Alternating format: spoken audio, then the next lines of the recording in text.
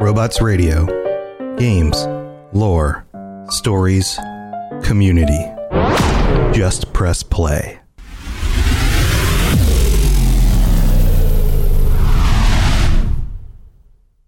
This is Amy Poehler. My new movie, Disney and Pixar's Inside Out 2, is coming to theaters June 14th, and it's making me feel joy and sadness and anger, definitely some disgust, and I think a little fear. But I'm also feeling these new emotions like anxiety, embarrassment, envy, and ennui. It's what you call the boredom. Okay, that one was weird. It's gonna be the feel everything movie of the summer. Disney and Pixar's Inside Out 2, rated PG, parental guidance suggested. Only in theaters June 14th. Get tickets now.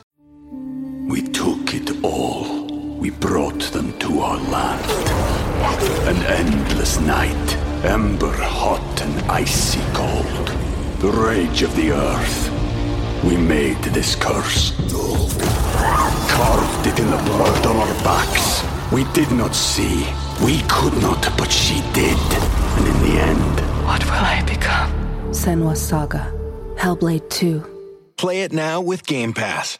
This podcast is brought to you by Anchor.fm, the absolute best and easiest way to host your podcast and get paid for it by running ads just like these. And take it from me, I've hosted at least 7 of my podcasts on Anchor.fm. I recommend it to every show on our network, and other hosts are going to charge you upwards of $100 every year just to run your podcast on their host.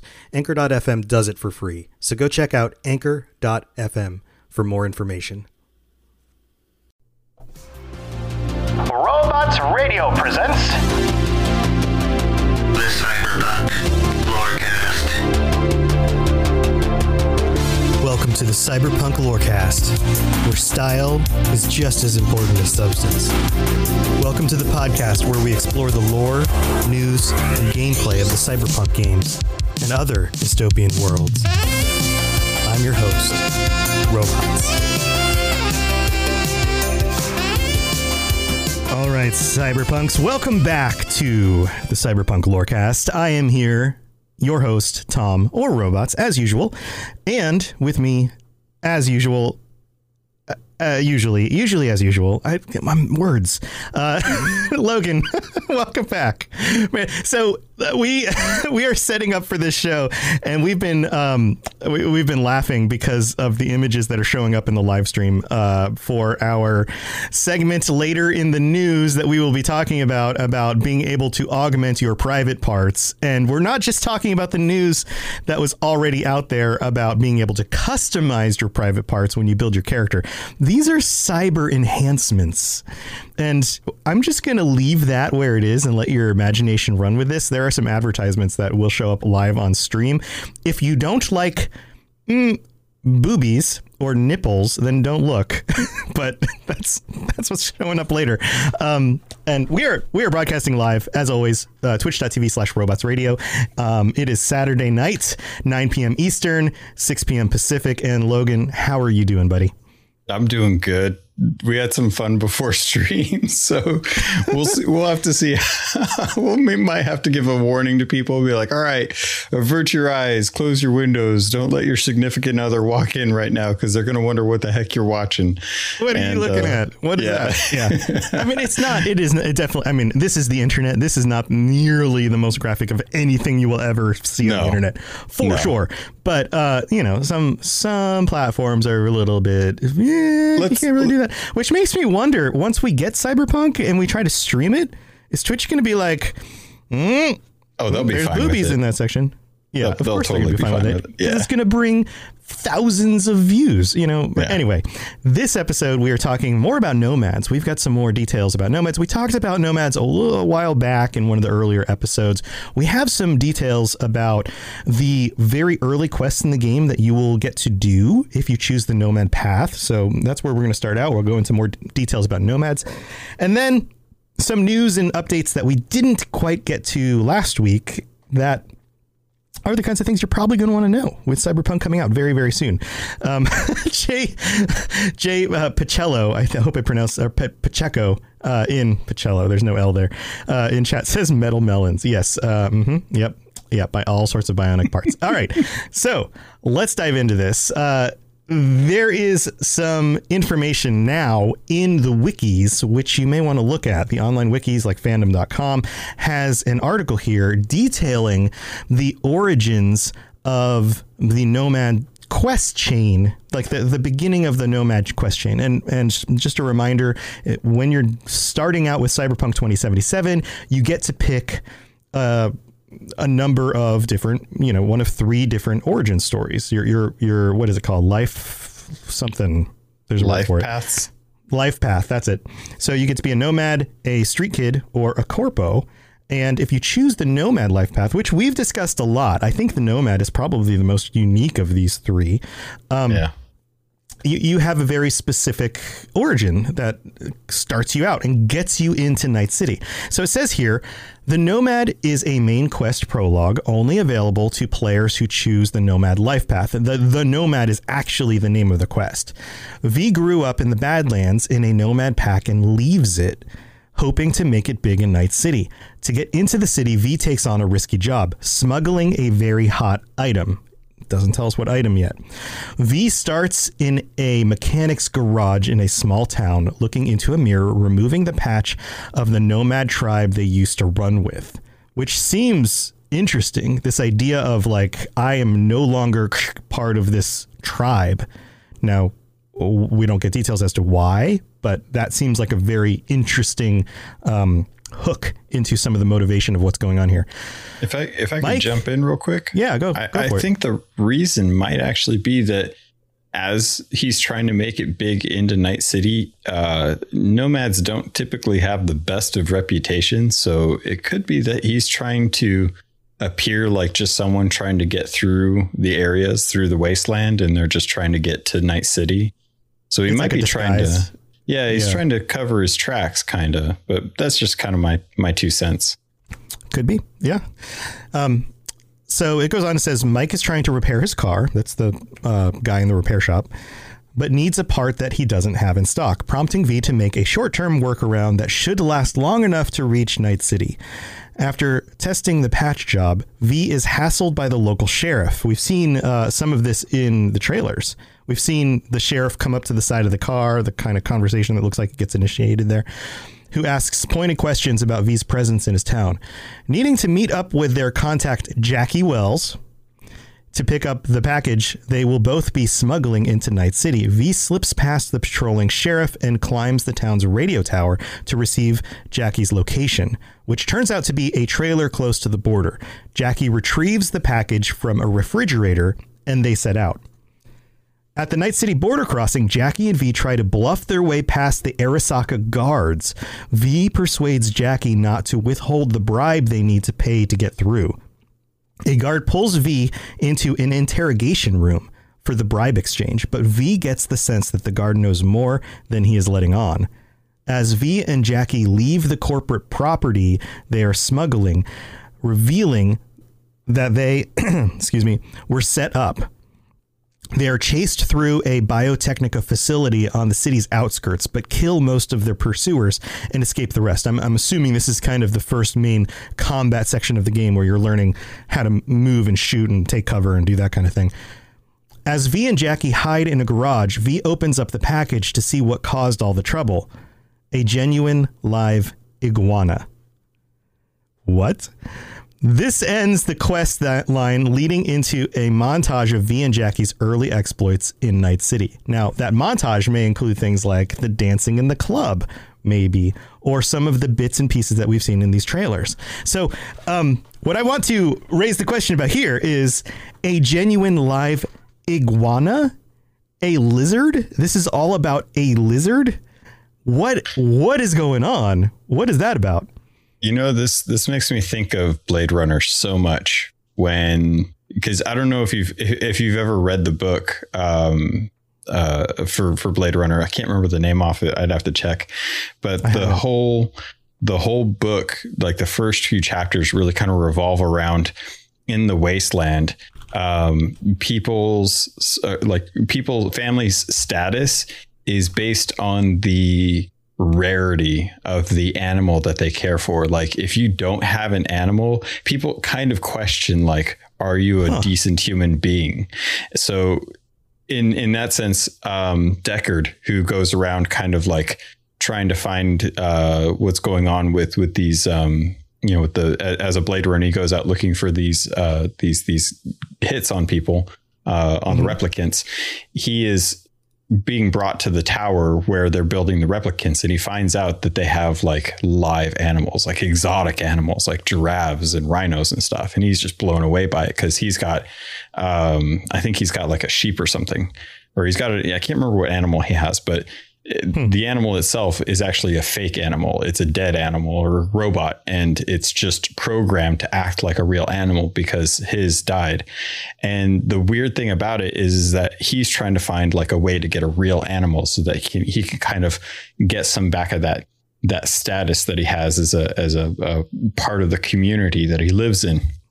So when I look at this and I see that everything that's going on is over a live iguana, it totally brings me to Blade Runner, because it's all about how there are creatures that have just gone completely extinct in the world due to how everything happened, like what we all did. And it's so cool to think like, something as precious as an actual live iguana is worth killing people over, because they recognize that there are just some creatures in the world that we never have anymore. And something like this could be very valuable to breeders, to collectors, anyone with a lot of cash. And trying to smuggle one in from outside the city makes a lot of sense, because if you can't get a hold of these anymore and they're just out there, if you're in a corporate setting and you have a live iguana, like an actual live iguana, not just some cloned thing, like that is a status item right there. That's high quality, shows your how much money you got, basically. So really love the idea of that. That's a really cool idea. I think maybe you're onto something there, which leads me into this thought of like, okay, once you can genetically create creatures on their own, does that mean that the value of a live iguana goes down, or the fact that it's a legitimate biologically created iguana means that its status is still high? But then that leads me towards the thought of, what about Cyberpunk and Jurassic Park? Are they trying to make a Tyrannosaurus and they need the iguana DNA? Is that obviously? I don't think that's what's going on. But what if this whole storyline revolves around them trying to create a dinosaur, and it's just like, oh no, somewhere deep in the bowels of Night City, there's a John Hammond just waiting for this iguana, and he's just like, I need it. The main quest line ends, and it's like, da na na na na na na na. I'm gonna get DMCA just from humming the tune. So that's where we end up with that beginning line in the story. I will I look forward to looking into some of these other ones. I think it's cool that these are out there. Obviously you can go look them up, but we'll be relaying some of the other life path beginnings over the next few weeks as we get closer and closer, only being a few weeks away from launch. So Logan, you have some details here about Nomad culture. We thought in discussing how to set up this episode of the show that it would be a good time to remind you guys a little bit of the background of the Nomads, but then also kind of go into some details that I might not have touched on so much previously. So the interesting thing about the Nomads, and it actually kind of reminds me a lot more of like Native Americans in the way that they have kind of formed. So Nomads are a result of the global financial crisis that happened back in the earlier 2000s, and they kind of, like, we've got a couple tribes that we're going to be looking into with 2077, but overall there's actually a lot larger groups out there. So if you look at nomads are kind of broken down. At the top they've got nations, and there's 7 nations, and each nation actually comprises 7-nation army. 7-nation army sounds familiar, doesn't it? Where do I know that from? We'll just leave that up to the Googlers. But yeah, so there's 7 nations, and each nation comprises of tribes, clans, and families. So tribes can be somewhere between 10 to 30,000, 40,000 different nomads, whereas like a nation would be closer towards like the 100,000s or the millions. Clans are more like a few hundred to a few thousand. And families can be anywhere from like 2 to 100. So when you think of like nomads, a lot of people generally just try to think of them as small little clusters of people. But in actuality, nomads themselves can comprise of, hundreds of thousands of people in these larger tribes that span large areas of the actual North America continent. And it makes sense, like you're saying, these Native American cultures. You look at that the wealth of land, the open area that is now just not settled anymore by any of these modern peoples. I guess. I mean, nomads are modern peoples, but they're not. I guess national. What's the best way to explain this? Nationally inclined towards the United States or any other nation. They're just kind of a nation unto themselves, but also nomadic. But I get what you're saying. And to say that a nation of them could be, thousands and thousands of them makes a lot of sense. There's a lot of room out there. And what's interesting about that is you brought up a couple things. So nomads typically do try to avoid contact, both with the government of what's left of the United States and corpos, as well as independent communities. So while they are kind of nomadic in the sense that they roam around, they really do try to keep to themselves. They don't try to integrate themselves too much into the government or into corporations because they don't want that affiliation. They don't mind doing odd jobs for them, but overall they tend to kind of stick to themselves. In speaking towards, how cultured or how intelligent they are, nomads are actually going to be some of the more refined speakers in cyberpunk. So if you think, if you're going out as a nomad, you might be living kind of a life away, a simpler time. Nomads actually live in a sense that they do a lot of homeschooling. They spend a lot of time going towards data centers and being in towns with libraries and really making sure that they're teaching their generations as they go along how to speak properly, how to have more kind of I'm trying to think of the sophisticated English or language that they're speaking. But they do spend a lot of time actually trying to teach them practical skills. So things that they would use in the world. So if you grew up a nomad, chances are you're gonna know how to fix a car. You're gonna know how to fix a tractor. You're gonna understand manual labor. You're gonna understand how to do some of the necessities or the necessary roles within a community like that. So I've got this picture in my head of like Native American rural people who also speak with like fancy posh accents because they're well educated. And so they're like, cheerio, old man, would you mind passing me the wrench over there? I need to adjust the engine. Thank you very much. Well, like, we might have to see on that for sure. That would be entertaining. But yeah, you're definitely that's the case. Yeah, you'll probably run into nomads who have a fair larger vernacular than most of like the city kids that are growing up in Night City, the ones that are impoverished and stuff. So it's funny because nomads, like speaking to their practical skills as they learn growing up in school and stuff. Each nomad has kind of a role. If you think of it like an ant colony, each ant has a job, and their job is to either help the queen or to be a worker or a scout, similar to the nomad culture, where you've got leaders, you've got the drivers, defenders, scavengers, medics, teachers, and workers. And it makes me think a lot of Mad Max Fury Road, where like Furiosa herself, she's a driver. And then you've got the war boys, which are the actual soldiers. So it's really, really funny. Yes. And yes, I need to watch that movie again. That movie is just like, I don't know, how long is it? What, 120-minute adrenaline rush or whatever. Yeah. That movie is insane. If you haven't seen Mad Max Fury Road. You need to check it out. And yeah, no, the whole thing right from the beginning, it's just like an adrenaline rush.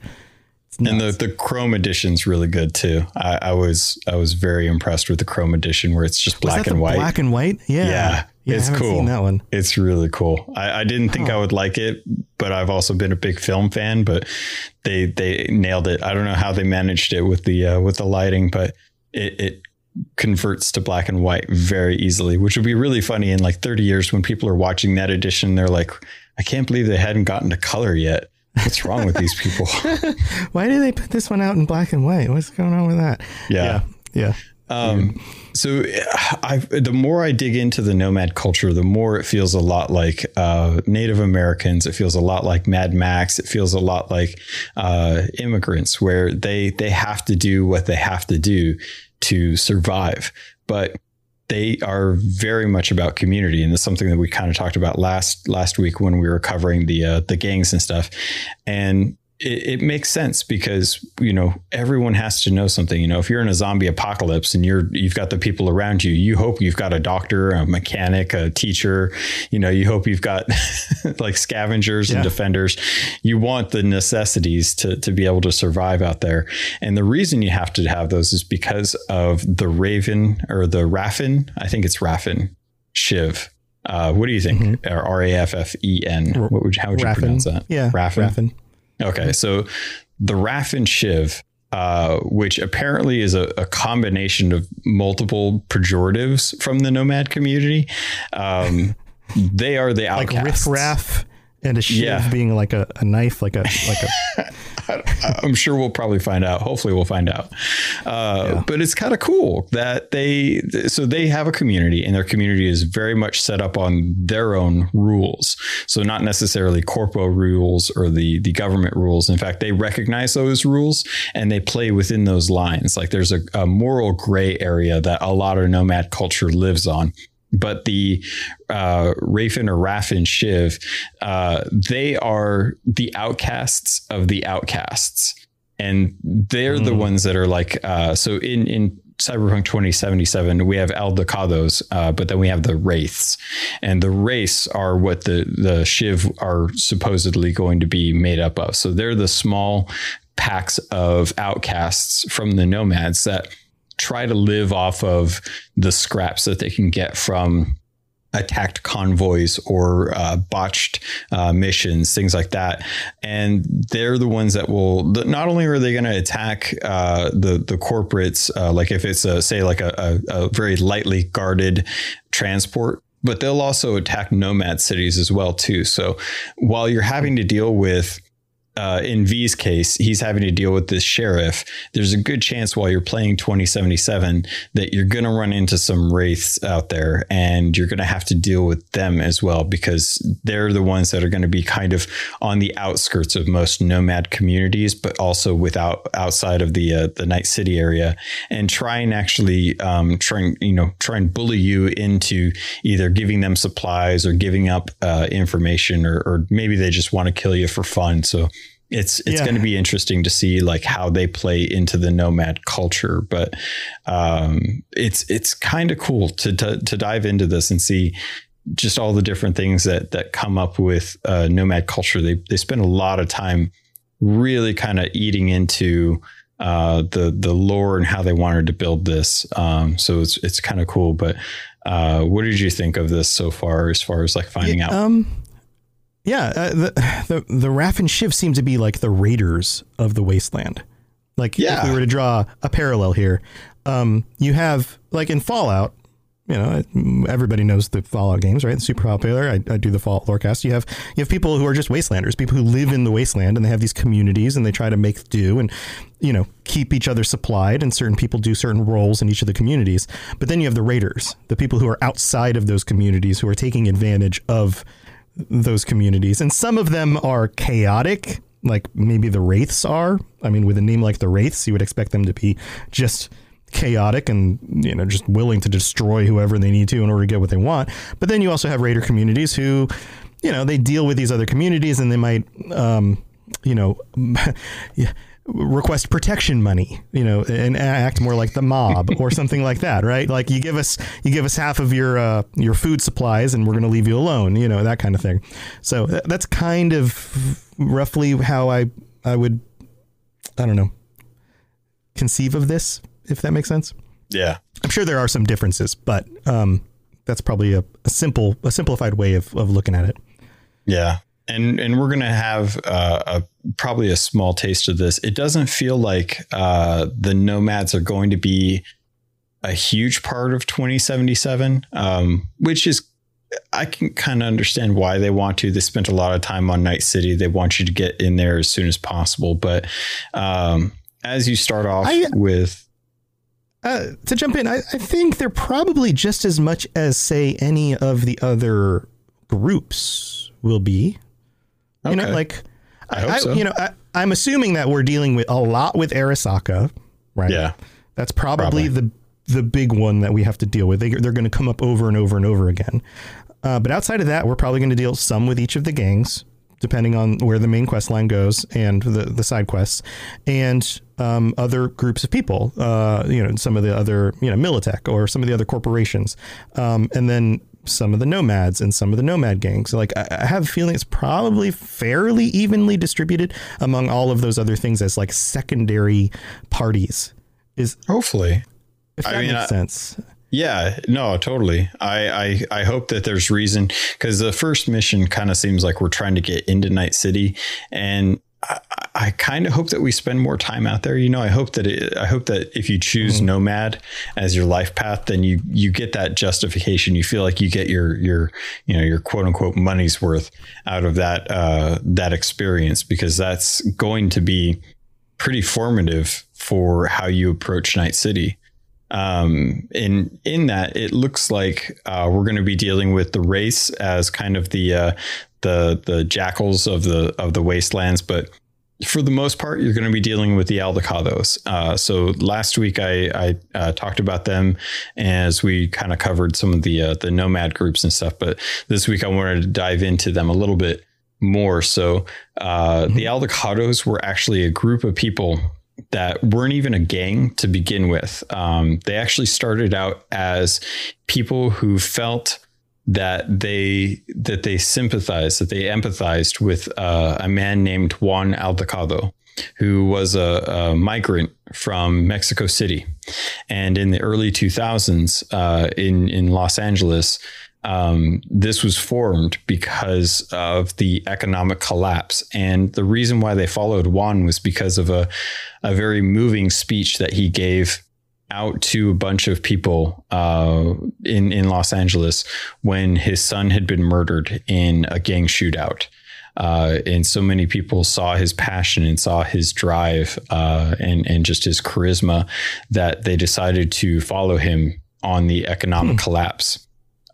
So they decided that they were going to head from LA to Mexico City. And the reason for it is they wanted to go back and try and actually rebuild Mexico City. They wanted to try and have a interesting knowledge to know that Mexico City is huge. Yeah. And that it is now needing rebuilding is an interesting perspective on the way the world is in 2077. Totally. It's really, I'd love to understand more about what happened down there and what caused that kind of a situation that would force Mexico City to have to be rebuilt. So they took their group, Juan's group, and a few other Nomad groups, and they went and they rebuilt Mexico City, and they were there for quite a while until Juan Aldecado ended up dying. And once that had happened, his group, the Aldecados, decided that they wanted to take his body back up to California so that they could actually bury him in his hometown. Since then, the Aldecados have been led for the last 3 generations by the family called Santiago. So when we get out into the Nomads area, chances are the people that you're going to run into that are kind of leading the Aldecados are going to be of the Santiago family, and they're the ones that you'll probably be running into to get quests and missions and stuff. Cool. That's some cool background on that. Yeah, it really gave me a little more of an understanding, put a name to the face kind of when I think about the Aldecaldos. It's not just a name at this point. It's like there's a man who was followed and loved and brought prosperity to a group of nomads during a time when there was nothing. They had no promise of a job or a place to live. So they went and they made their own, and they loved him so much that when he died, he decided they wanted to take him back to where it all began and honor him that way. So it really kind of speaks to the idea of family and community, which is an interesting parallel to the Valentinos, who are very much of the same perspective, but because they are on the inner city of Night City, they live that kind of gang lifestyle, whereas the Aldecaldos are essentially the opposite of that because of Juan, because of what happened to his son. So I'd be interested to see how you as a nomad in the Aldecaldos, if you do get into Night City, it makes me wonder what your perspective, what your idea of how to deal with the Valentinos when you look at another Latino family who is about community, who is about that, but they are a gang. They are killing people as a gang, and how that reflects on you. How do you feel about that kind of thing? Yeah, the motivation seems to be the key difference between the two. Really interesting. But that's about it as far as Nomads. It doesn't feel like we're going to get too much more about them until Cyberpunk releases, which leaves a lot of questions in my mind that I'm interested to find out when we get a chance to actually dive into it. Yeah, so hopefully more information on that once it releases. There's a question in here from Dreams Music Official who says, quite a cool story. I wonder how we will get all this incredible info in game. Will they tell us in books, for example? I really hope there are some books, magazine type things. Yeah, I don't know. That's a really good question. Traditionally in games like Fallout or Elder Scrolls, there are books you can pick up. There are computer terminals you can read things on, and the history of things is kind of left around in holotapes and that kind of stuff. I wonder what this will be like. I would imagine that your quest dialogue isn't going to be filled with like these histories. I don't think V's going to be sitting there going, "Oh, tell me more about the history of Aldecaldo." But there's got to be something in there that's going to fill things out. So who knows? Maybe it'll be behind the scenes. Maybe it'll be conversations that you hear as you make your way through the world. What do you think?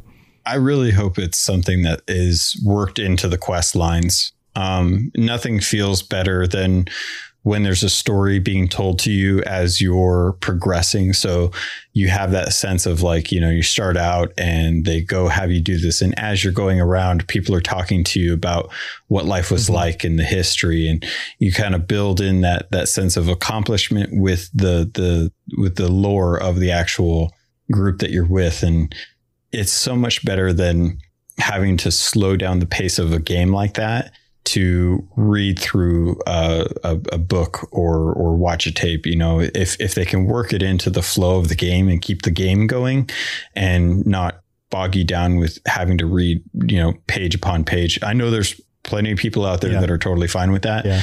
But for a majority of people, I think they like to have that immersion. They don't want to have to feel like they're sitting down for a school session on, the Nomad list, lore. And, that's why we're here essentially, that it's great for us to have that opportunity to dive into that kind of information.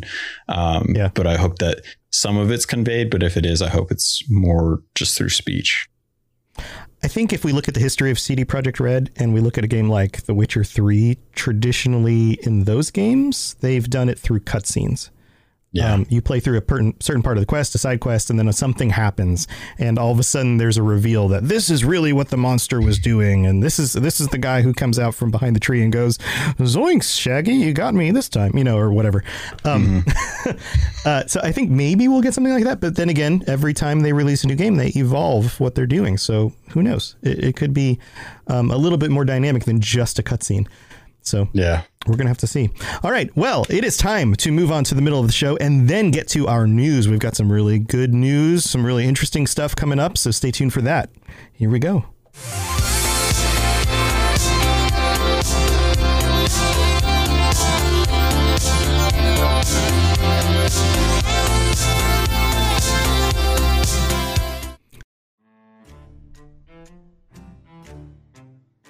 Ahoy there, ye landlubbers. Avast! My name is Captain Logan, and I'll be your guide out on the Sea of Thieves. If you love the idea of stealing treasure, cutting down cursed skeletons, fighting off krakens, and raiding forts filled to the brim with shinies, then Sea of Thieves is the game for you. Join me each week as I dive into the news and bring back the nuggets of information that any sailor worth their weight in salt would desire. You don't have to be a pirate legend to gain access to my podcast. Just search for Keelhauled, a Sea of Thieves podcast in your podcast app of choice, or head over to robotsradio.net or captainlogan.podbeam.com and get ready to set sail for adventure. Arr. We took it all. We brought them to our land. An endless night, ember hot and icy cold. The rage of the earth. We made this curse. Carved it in the blood on our backs. We did not see. We could not, but she did. And in the end... What will I become? Senua's Saga. Hellblade 2. Play it now with Game Pass. So first and foremost, I need to welcome our two new patrons this week, Remington C. and Heather A. Thank you for subscribing to the show, and congratulations on getting your ad-free episodes and the other things that you get with being a patron. In other news, I've got my wife's hair hanging out of my headphones. That's weird. Do you ever have the hairs from your wife and they like tickle you and you're like, it's that. That's what it is. Thank you for being patrons, and for all of our patrons for helping to support the show. We very, very much appreciate it. It helps us keep going. It helps us pay for the things that we need to take care of in order to make sure that we keep the quality up and we keep bringing the show to you. Also, one of the things that I've added to the Patreon now is anybody who is a patron gets access to the patron-only chat channel on our Discord. So if you would like to check out the patron only chat, be kind of one of the, exclusive club that gets to chat in that channel, then congratulations. If you're a patron, you already have access. You should have gotten a notification or something on Patreon. And if not, you just log into Robots Radio's Discord channel. And as long as those two accounts are connected, Patreon and Discord, and you can Google how to connect Patreon to Discord if you want, or just ask me, I can send you a link, then you should be able to access that channel. You will also share access with that channel with other shows on our network that are running patrons that I run. So the Fallout Lorecast and the Elder Scrolls Lorecast, and soon to be the Dungeons and Dragons Lorecast. So you can chat with other patrons of other shows as well in that channel. So congratulations. You guys now have access to that. Also, there's a new review I need to read. And before we get to that, I just kind of wanted to note here that there are some other ways that you guys can help support what we're doing that don't really cost you very much. So, for example, when we started the live stream today, we had a new Amazon subscriber to our Twitch stream. And that's a great way for you to help support the show on Twitch when we do our live streams. Even if you can't necessarily make all the live streams, but if you want to help support the show, you can always log into twitch.tv/robotsradio and use your Amazon Prime free sub. I think it's called something else now, right? It's like Twitch something is what they named it. But it's a wonderful way to help support the show. Feel free to do that if you'd like to. And feel free to join us live on stream every week on Saturday. So let's get to our review. We have one from Subby's Squad 2018 from the United States, who writes, chillest cyberpunk cast, 5 stars. And I'm curious if this review is going to hold up once they get to these new episodes that we do where they're live and the two of us are chatting. Because when it was just me by myself, I was like, and here's some really interesting information about this, blah, blah, blah, blah, blah, blah, blah. But now that we've got two of us on here, it's a little less chill, but hopefully it's just as enjoyable and informative and entertaining. So they write, I started at the very first Lorecast episode yesterday. It's late September 2020 now, and I'm already on 11. Wow. just binge through like an entire day of episodes. And I just love it. It's truly a chill immersion into the world of both futuristic possibilities and the 2077 game, which I'm utterly obsessed with. The way that this cast is organized is just very, very well thought out. I really enjoy listening to the way you guide us through this journey is wonderful. Thanks, and I can't wait to see what this epic ride has in store for us once 77 releases. Stay safe out there in Night City. Peace. Awesome. Thank you so much, Subby Squad. I hope I pronounced that correctly. And if you would like to help support the show and you happen to have an account on Apple Podcasts, then dropping a review, a 5-star review, would be very, very helpful. And we'll read that out on a future episode of the show. So very cool stuff. Let's move on to discussing our sponsors, because Logan, you mentioned the Cyberpunk book, and the shows on the Robots Radio Network have a number of sponsors. You can look in the show notes for links. Audiobooks.com, Loot Crate, Gamefly, Green Man Gaming, and NordVPN sponsor all of the shows on the network. And I have been calling out audiobooks.com because I think this is probably the best deal that we have, because if you like to listen to stuff on your headphones while you're working or driving in your car and you're looking for audiobooks, this is a great opportunity, because by just clicking the link in the show notes, you get 3 audiobooks for free, including 2 of their VIP audiobooks. And you mentioned Blade Runner. They have 2 Blade Runner books, including the original book based off of the original movie, which is probably really cool to listen to. I haven't checked this one out yet, but I might just have to use my own link to subscribe and just get this book, which is kind of a benefit of doing a show where you get to have these things. So are there any other books that you would recommend, Logan, that you've listened to or read recently? Oh, man, I listen to books all the time. So, for one, I would definitely go through and check out the Blade Runner, which is Do Androids Dream of Electric Sheep?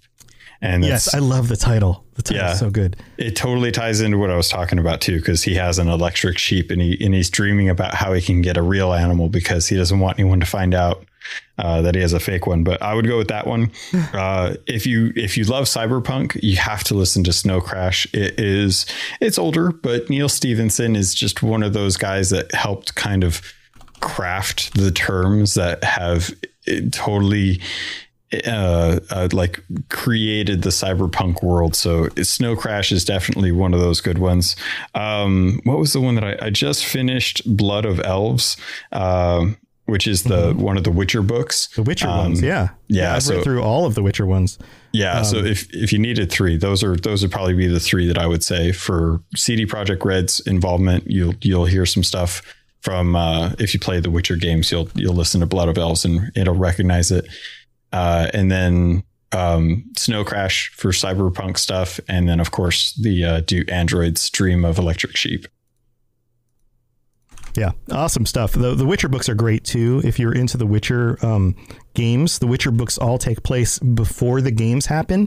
And they relate some of the events that get later kind of repurposed for the game. But also things like, the first time Geralt meets Yennefer is part of one of the short stories in the first collection of short stories. The whole thing with the genie that actually shows up in the TV show. All of that is in those books. So you should go back and listen to those. They're awesome. I included the link in the stream chat in case any of you guys are interested in signing up and checking that stuff out. Again, it's absolutely free. It doesn't require any payment at all, and you can just listen for the month, get the free books, and if you don't want to keep subscribing, you don't have to. So super good deal. And it's also better than other people's deals. A lot of people are doing 2 free books. We got 3. We have 50% more deal. So there you go. All right, let's move back to the rest of the show and talk about some of the recent news.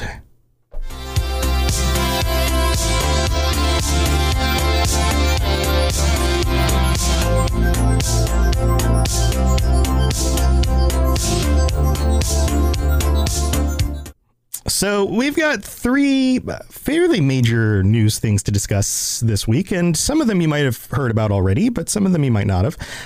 We do have the system requirements, and this was released about a week ago. And then we also have some information about the length of the main storyline in the game. And then Cyber-Genitals. So let's get to the system requirements, the minimum system requirements. And I think this is kind of interesting. For PC is Windows 7 or 10. And with the OS, DirectX 12 is necessary.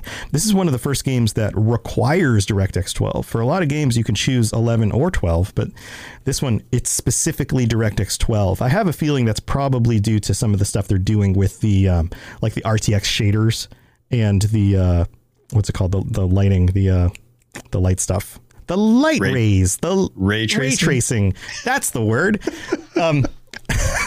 Words fall out of my brain all the time. Processors, minimum requirement processors, i5 3570K or an AMD FX 8 310. So fairly low bar for processors. But if you don't have a computer that's been built in the last 5 or 6 years, you probably don't have a processor that meets those. But you may have a higher end processor from a previous generation that might still work. Sometimes that stuff does work. These are kind of just the lower tier of the most, I don't know, recent, 3 or 4 generations of CPUs. The graphics cards that are required include a GeForce GTX 780 with 3 gigabytes or a Radeon RX 470. So fairly, not super stringent on requirements. It seems like most modern systems will be able to play these. If you've built a gaming system in the last few years, you should be able to run this. 8 gigabytes of RAM, which has been pretty standard for a while, and only 70 gigabytes of hard drive space, and SSD is recommended. So fairly standard stuff. This doesn't seem too over the top, and I have a feeling that's because this was designed to work on these last gen consoles, PS4s and Xbox Ones.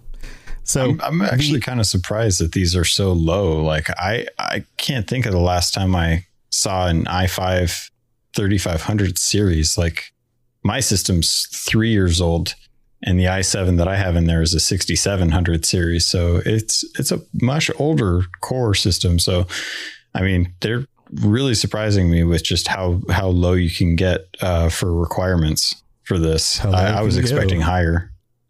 Yeah. The recommended requirements, same OS setup, but Windows 10 is recommended instead of Windows 7 or 10. The processors include the i7 4790. So we're now kind of moving up in generations here, and the Ryzen 3 3200G. So again, still not huge requirements, but they've moved it up to an i7, which is significantly stronger than an i3 or an i5. Then the graphics card recommendations are a GeForce GTX 1060 with 6 gigabytes or a Radeon R9 Fury. So these are mid to high tier cards from 2 generations ago-ish. So again, if you built a kind of mid-tier gaming PC in the last few years, you probably meet these requirements. Yeah. 12 gigabytes of RAM. A lot of people have 16 and then still the same amount of hard drive space. It's good to see that it's not going to be like a 150 gig game like some of the games that we've seen recently. It's kind of worrisome, but I think we'll kind of dive into that in our next topic. But I was kind of expecting it to be at least 100 gigs bare minimum. But I don't know. Maybe I'm missing something here. Yeah, I have to wonder. The Witcher 3 got a 4K texture update, which increased the download size. With the 3090 coming out, claiming that it'll be able to run games at 8K. How long before we get a 50 gigabyte 8K texture pack or something? That could be down the line sometime. I would be surprised if they didn't design the textures at 8K and downsampled them so that they have those in their library. They're just not necessarily part of the game yet. Well, that's kind of like CDPR's thing. I mean, if you were to take Witcher 2 and run that on current gen systems, it still can be a bit of a resource hog for your system. Even with a top of the line system, you can still, like, max settings on that game can still put a big dent in what's available for your resources on a system. So they plan far ahead for a lot of their games, and it would not surprise me if a lot of that stuff is just amazingly compressed and just has really good textures for the future. Yeah, Crystal King in chat says more like 70 gigabytes. Fallout 4 in 4K is 50 gigabytes just for the textures. So yeah, it could be a pretty huge patch to get those very, very high quality textures on there, which makes sense because people are going to want to play it. They're going to want to be able to download it and play it day of. So keeping the game size as small as they can, just so people can get into it, is probably a good idea. And then releasing that stuff later for people who want to see the difference and be like, wow, look how much sharper everything is. It's probably a smart thing. Now, we have some other news about the story length of the game, and I've seen on the internets some people are a little bit up in arms about this. The idea here is that in their data for The Witcher 3, the majority of the players never finished the main quest line.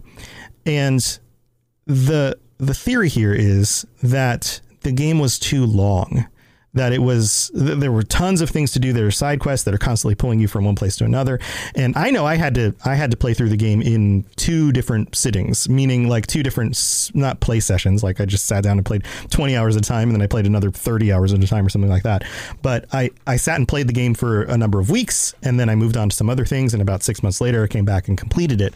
And that seems to be, I seem to be in the short end of the list there, a small percentage of people who actually completed the main game, which is kind of a shame because that game is phenomenal. Like the main storyline in that game is great. And that's their justification, is that they want people to actually experience the whole story. So this doesn't mean that the complete amount of things you can do in the game is going to be less, just that the main quest line is less. And the complexity of the side quests is actually increased. They describe the side quest system as more of in The Witcher 3 was more of a single line with a bunch of branches sticking out of it, which makes sense if you've played through The Witcher 3. This is going to be more like having side missions that evolve and further side quests, which also impact the other quests, including the main story. So it's going to have not only a branching system, but the branches are going to kind of curl in and tie back into the main trunk of the tree, if you were to use that as an analogy. What do you think about this, Logan? I got a couple thoughts. First off, I was pretty upset when I heard that the storyline was going to be shorter than Witcher 3. Now, that comes with some caveats because I'm wanting this game to survive and last quite a while, just because I love the idea of the world and I can't wait to spend a lot of time in it. And I want to be able to have a content that will sustain me, for the next year. I went through Legend of Zelda. Now, bear in mind, Legend of Zelda has no story to it. It's pretty straightforward, but it is pretty straightforward. Yes. The world was worth living in, but I know so many people that like held off on finishing that game because they just wanted to live in that world after it came out. And Cyberpunk's going to be that same thing for me. So I was kind of hoping that the story was going to be longer than Witcher 3's, just because I wanted to have reasons to do things in that game without feeling like I was butting up against that final story.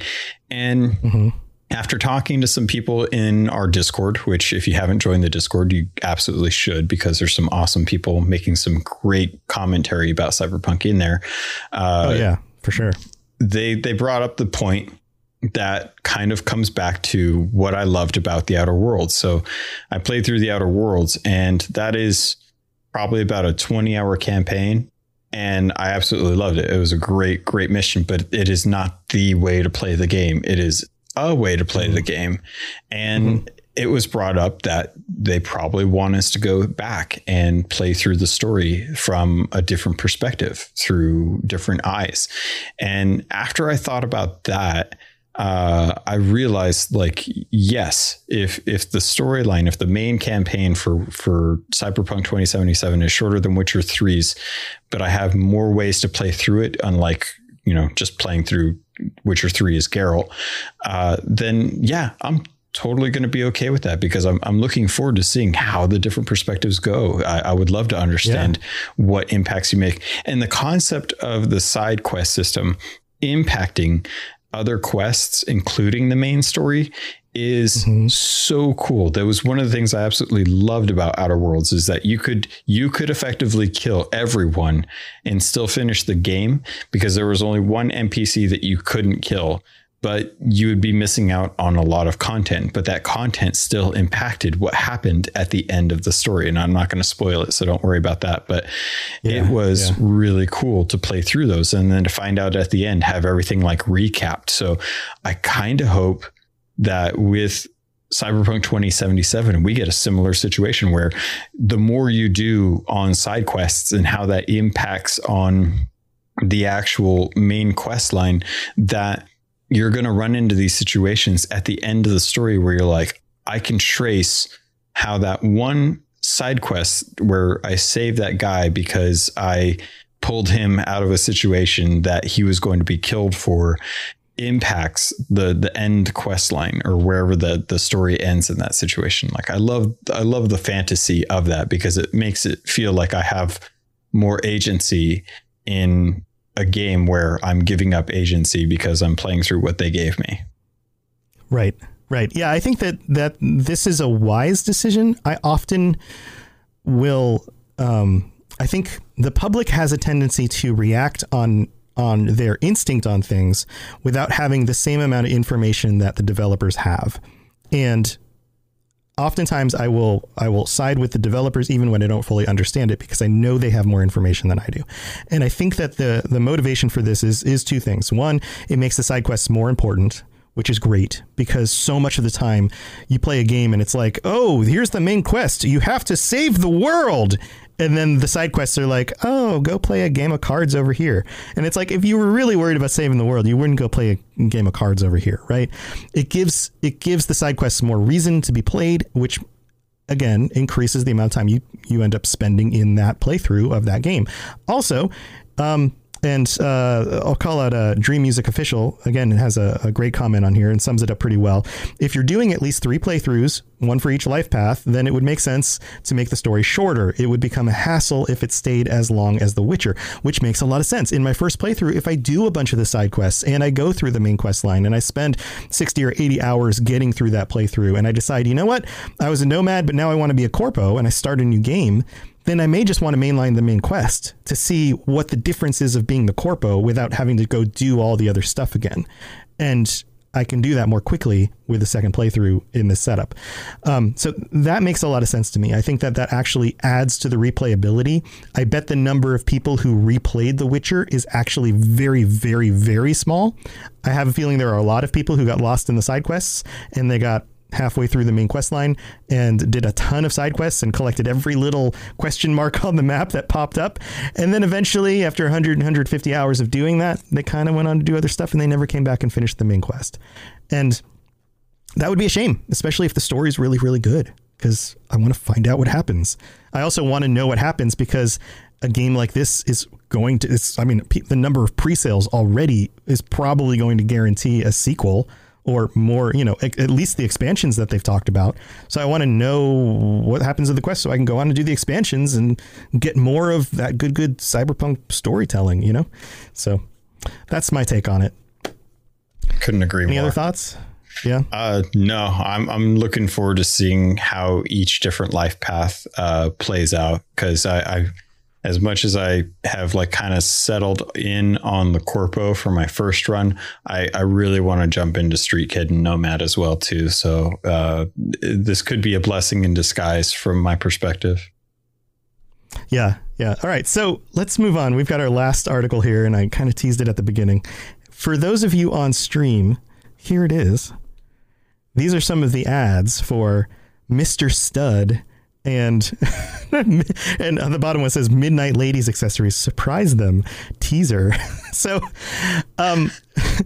this is the big news right now in the world of cyberpunk, is that of course you're going to be able to give yourself like a metal arm, right? Or all sorts of augments into your brain or your other body organs. And what body organ should be left out? None of them, apparently, because you can update your genitals with for example, males could decide to, I guess, replace what they already have down there.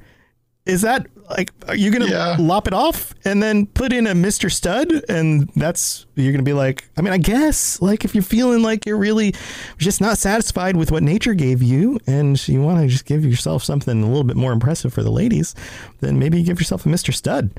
Mr. Stud, the Captain Hank says, that was my nickname in high school. There's also upgrades for the ladies, including Mrs. Midnight.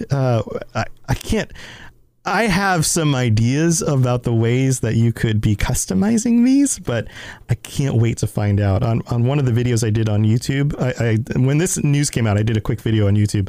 You're welcome to look it up. I made a recommendation that you could have something called the Venus flytrap to protect you from just, lop things off if things get... Anyway, what are your thoughts, Logan? So this was the idea of the augments is hilarious. My only main concern is just that it comes with a really good warranty. That's all I care about. If it covers wear and tear, then I'm okay. You don't want that thing to break and then you're like, crap, I don't have the money. It's always right out of warranty too. Like it always happens right past the warranty expiration. So you know how that goes. Yes. I think the bigger story here is something that I wanted to dive into with you because I don't have as much experience with this with games. I generally play more like action games as opposed to RPGs. So when it comes to relationships in games, I just have not run into many. I think the Mass Effect series and Witcher 3 are like the two most prominent examples that I can think of.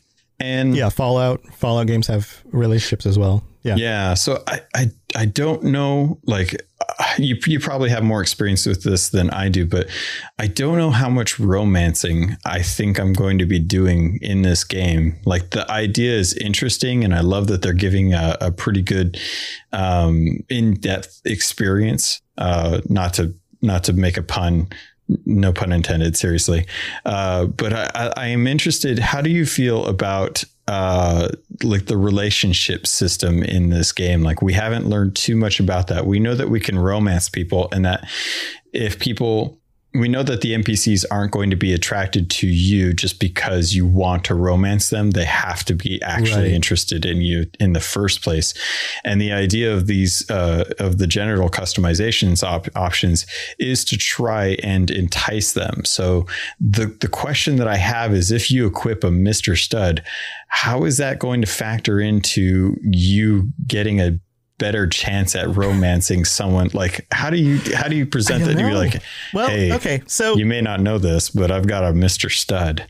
Like, yeah. Okay. So let's take some other games, for example, in something like Fallout, you have conversations, you go through the quest line with that character, you knock out certain things and you act in a way that is pleasant to them. Meaning like if the character tends to be more honorable, you don't pick a bunch of locks and steal things from people and just shoot people for no reason because that makes them upset. And if they get too upset, then they move down the likability chart with you and then you can't do the romance them stuff later. If you do nice things and you follow through with the request line, then eventually you can, right? In games like Mass Effect, it's a little bit more a little bit more non-transparent, I guess, in that it comes down to a lot of your conversations and taking them on quests and spending time with them. But if you don't answer certain questions in a certain way without necessarily knowing how that's going to make them react, then they come to like you more or less.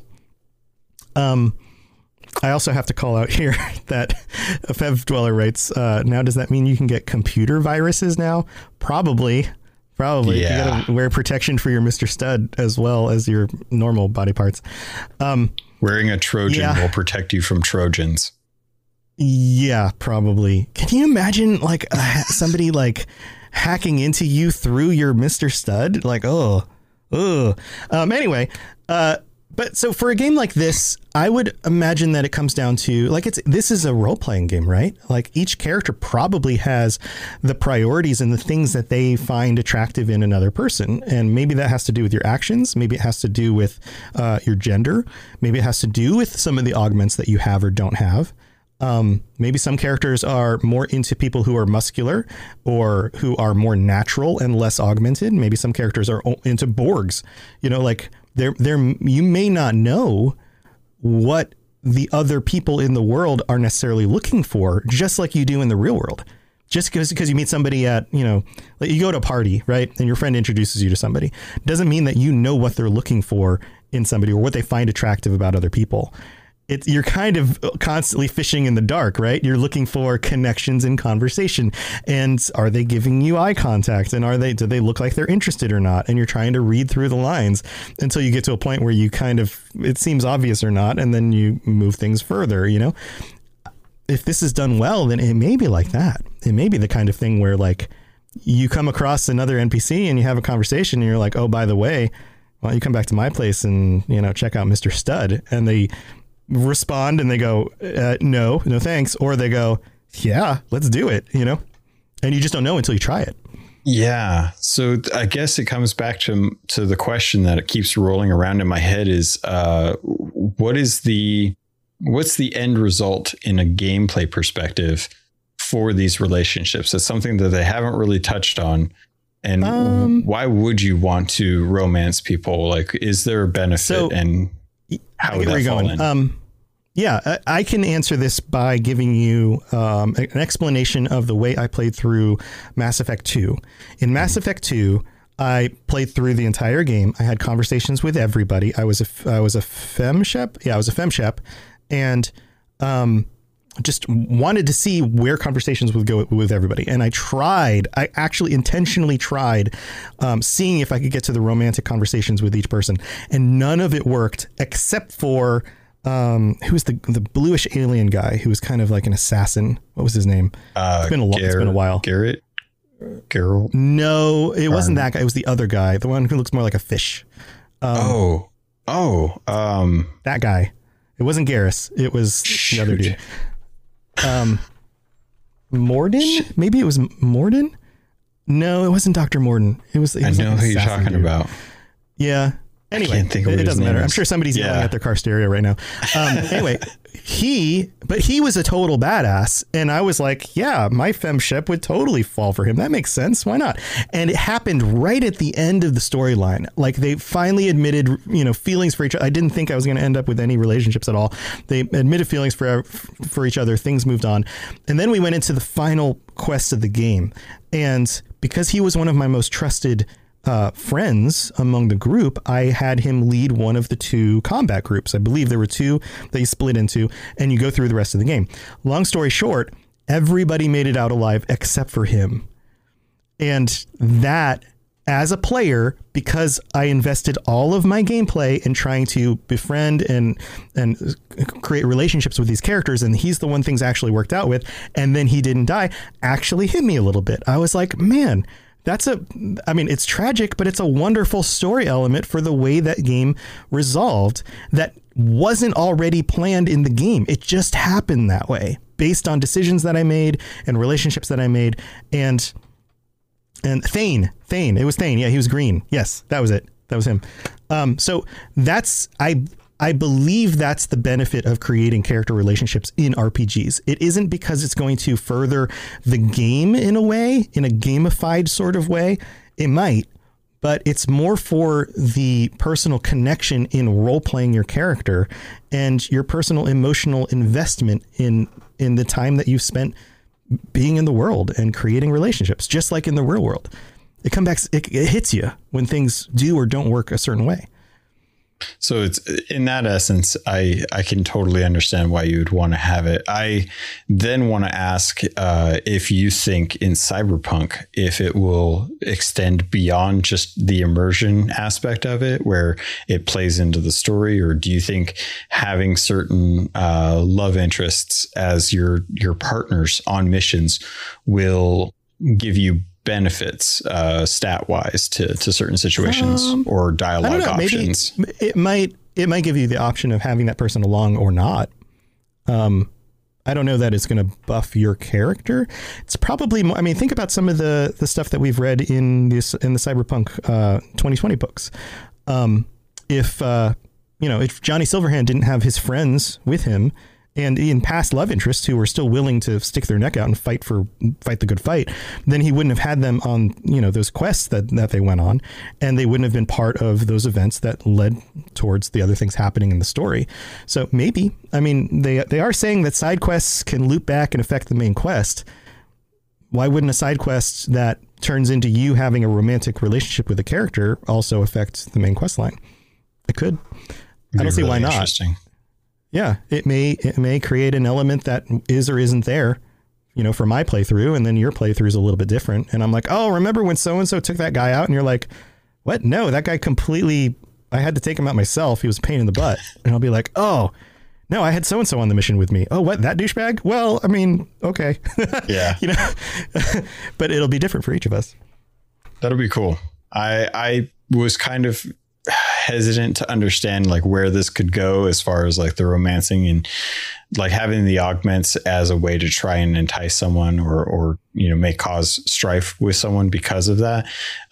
Kind of feeds into that deeper story element that I guess I hadn't tried to push beyond just the question and was just getting hung up too much on the question of why it's important. But if that's the case, that's awesome, man. That's exactly what you want. And I'm at this point, it's mentioned in chat. I'm kind of bummed out because I don't think Keanu is going to be, a waifu, as Fab says in chat. Yeah, I don't think we'll get Keanu to be part of our line of interests, unfortunately. Yeah, probably not. So the other thing that I would point to is the way the story plays out in The Witcher 3. There is an event in The Witcher 3 where you call upon your friends and the relationships that you've made, and whether they're romantic or not, to come make a stand with you against some bad guys. I won't go into more detail than that. If you haven't played through it, play through it. That event can completely change depending on your playthrough and the kinds of things you did up until that point. Also, things that happen in the end game completely change depending on decisions that you made and conversations that you've had with other characters. So, again, if they've implemented that in The Witcher 3 and it worked so well, then some version of that would make sense in Cyberpunk. It's a cool promise. It's an awesome idea to think that could be working in Cyberpunk. It feels like they've thought long and hard about it too, just based on, the augments that they're talking about, and they've worked it into long the and lore. Hard, like Mr. Stud. Mm-hmm. Yeah. Unabashedly going for it. That's fine. Let's do it. Oh man. That's the tagline. Mr. Stud, unabashedly going for it. Yep. All right. Well, I think we've probably stayed long enough. This is turned into silly joke time. Thank you everybody for tuning in. I would love to hear some of your thoughts, and thank you for sharing your thoughts in chat as well. I would love to hear some of your thoughts in the Discord, or to send them to us on Twitter. What is it, at Cyberpunk Lore, I believe. I have so many Twitter accounts. Also, one last thing I want to tell you guys about before will a stud finder work, Fev Dweller? One last thing I want to tell you about before we move on and finish up the episode. I am now, you guys know this streams live Saturday nights. I have 4 shows which stream live on the Robots Radio Twitch channel.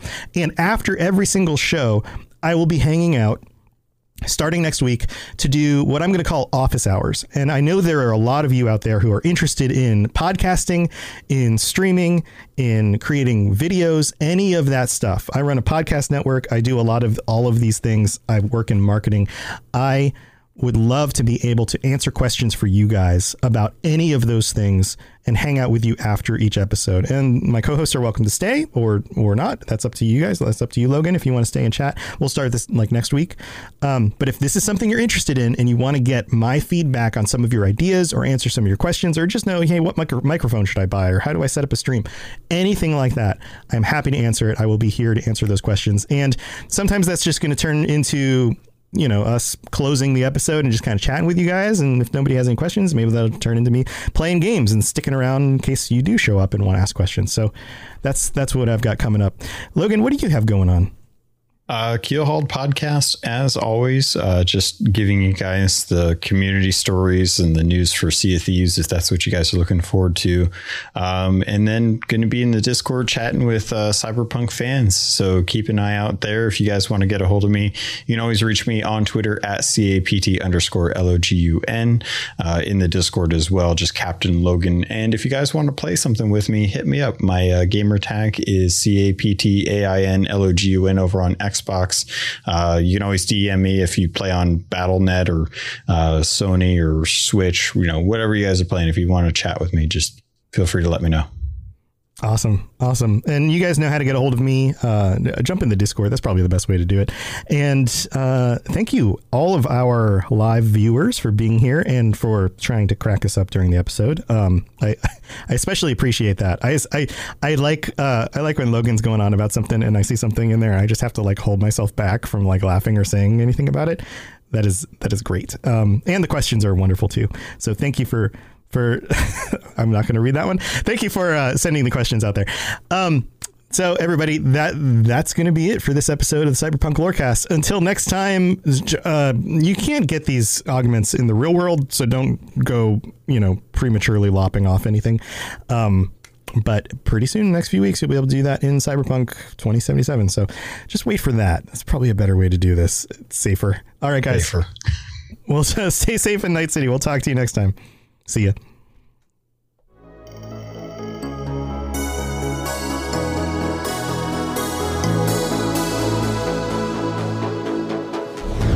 Thanks for tuning in to the Cyberpunk Lorecast. This show is a part of the Robots Radio Network, smart podcasts for interesting people. If you'd like to help support the show, please tell a friend and leave a 5-star review on iTunes. If you'd like to get in contact, please send an email to cyberpunklorecast@gmail.com or follow us on Twitter at cyberpunklore. Also, join the community on the Robots Radio Discord. The link is in the show notes. The music on the show was written and performed by The Midnight and was used with their permission. Go check them out at themidnightofficial.com. Until next time, stay safe in Night City. We'll talk to you later. You've been listening to a Robots Radio podcast. Smart shows for interesting people. Check out all the shows at robotsradio.net. My name is Brian Burton. It's been 26 years since the bombs fell. And since I've left the vault, I've been trying to rebuild. But this isn't the Appalachia that I remember. There's so much more to everything going on. And I promise to find the answer. So if you're out there, if you're listening, just hone in on these coordinates. Remember, there's a place for you at the end. Omega. The Omega broadcast, A Fallout Story, is available on iTunes, Spotify, and many great podcasting sources. Hey friends, this is Robots, the creator of the Robots Radio Podcast Network and host of the 2 original shows on the network, the Fallout Lorecast and the Elder Scrolls Lorecast. These 2 shows have rocketed up the iTunes charts. They both together have over 150 5-star reviews in only a couple of months, with bite-sized episodes that take you step by step through the background of the games and the game worlds. They're thought-provoking, well-produced, and a lot of fun. I recommend you go check them out at robotsradio.net or on any podcast reader, podcatcher, whatever you use, iTunes, Spotify. Again, that's the Fallout Lorecast and the Elder Scrolls Lorecast, available everywhere. How well do you know your video game lovers? Have you ever wondered how your video game bays stack up against all the other delectable digital dates? I'm Genesis, the girl whose motto in life is love, laugh, tequila. And on 2 Girls, 1 Ship, we analyze, rate, and review all that the world of video game romances has to offer. And I'm Vervada, the hopeless romantic cat lady and lifelong gamer. But you should know that our podcast centers on character and romance analysis and doesn't shy away from exploring the fun of physical connection. or from the deep emotional connections built between two characters, using specific in-game dialogue and the overall narrative journey. So join the Two Girls, One Ship shipsters, and remember, beauty is in the eye of the controller.